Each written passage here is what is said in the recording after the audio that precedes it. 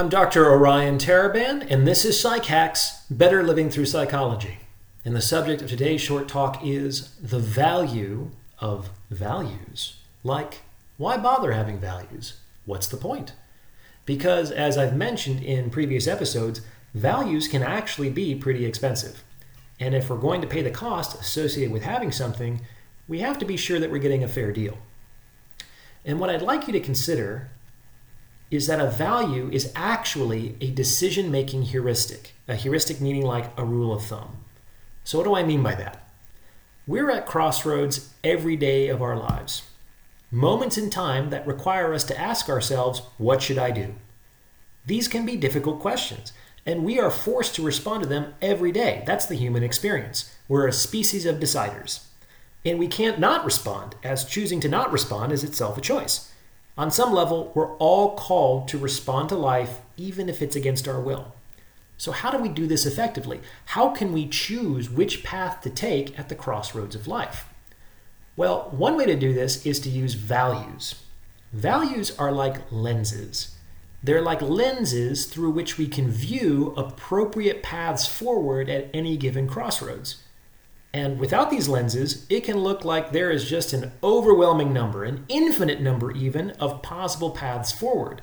And it can be very difficult to make a decision in the face of that kind of optionality. So what these lenses tend to do is they filter out the majority of pathways at any given crossroads as being incongruent with the specific tint or focus of that lens. So, for example, you could be faced with a certain predicament that prompts you to ask yourself, what should I do? How should I respond? Well, you can break out your values and look through their lenses at the array of possibilities. For instance, you could ask yourself, what is the courageous response? And if you look through the lens of courage, poof, 90% of the possible paths forward will just immediately vanish as being incongruent with courage. They're just invisible now. In fact, there's likely going to be only a couple of options left that would facilitate a courageous response. Or you could ask, what is the wise response? And you can bring the lens of wisdom to your eye and a different set of potential pathways forward are now visible to you as you look through that filter. What's the kind thing to do? What's the just thing to do? What's the self-respecting thing to do? Etc. And you'll see that the courageous response isn't always the kind response, which isn't always the just response, and so on. So it's important to be intentional and conscientious about which values you're using to make your decisions to move forward.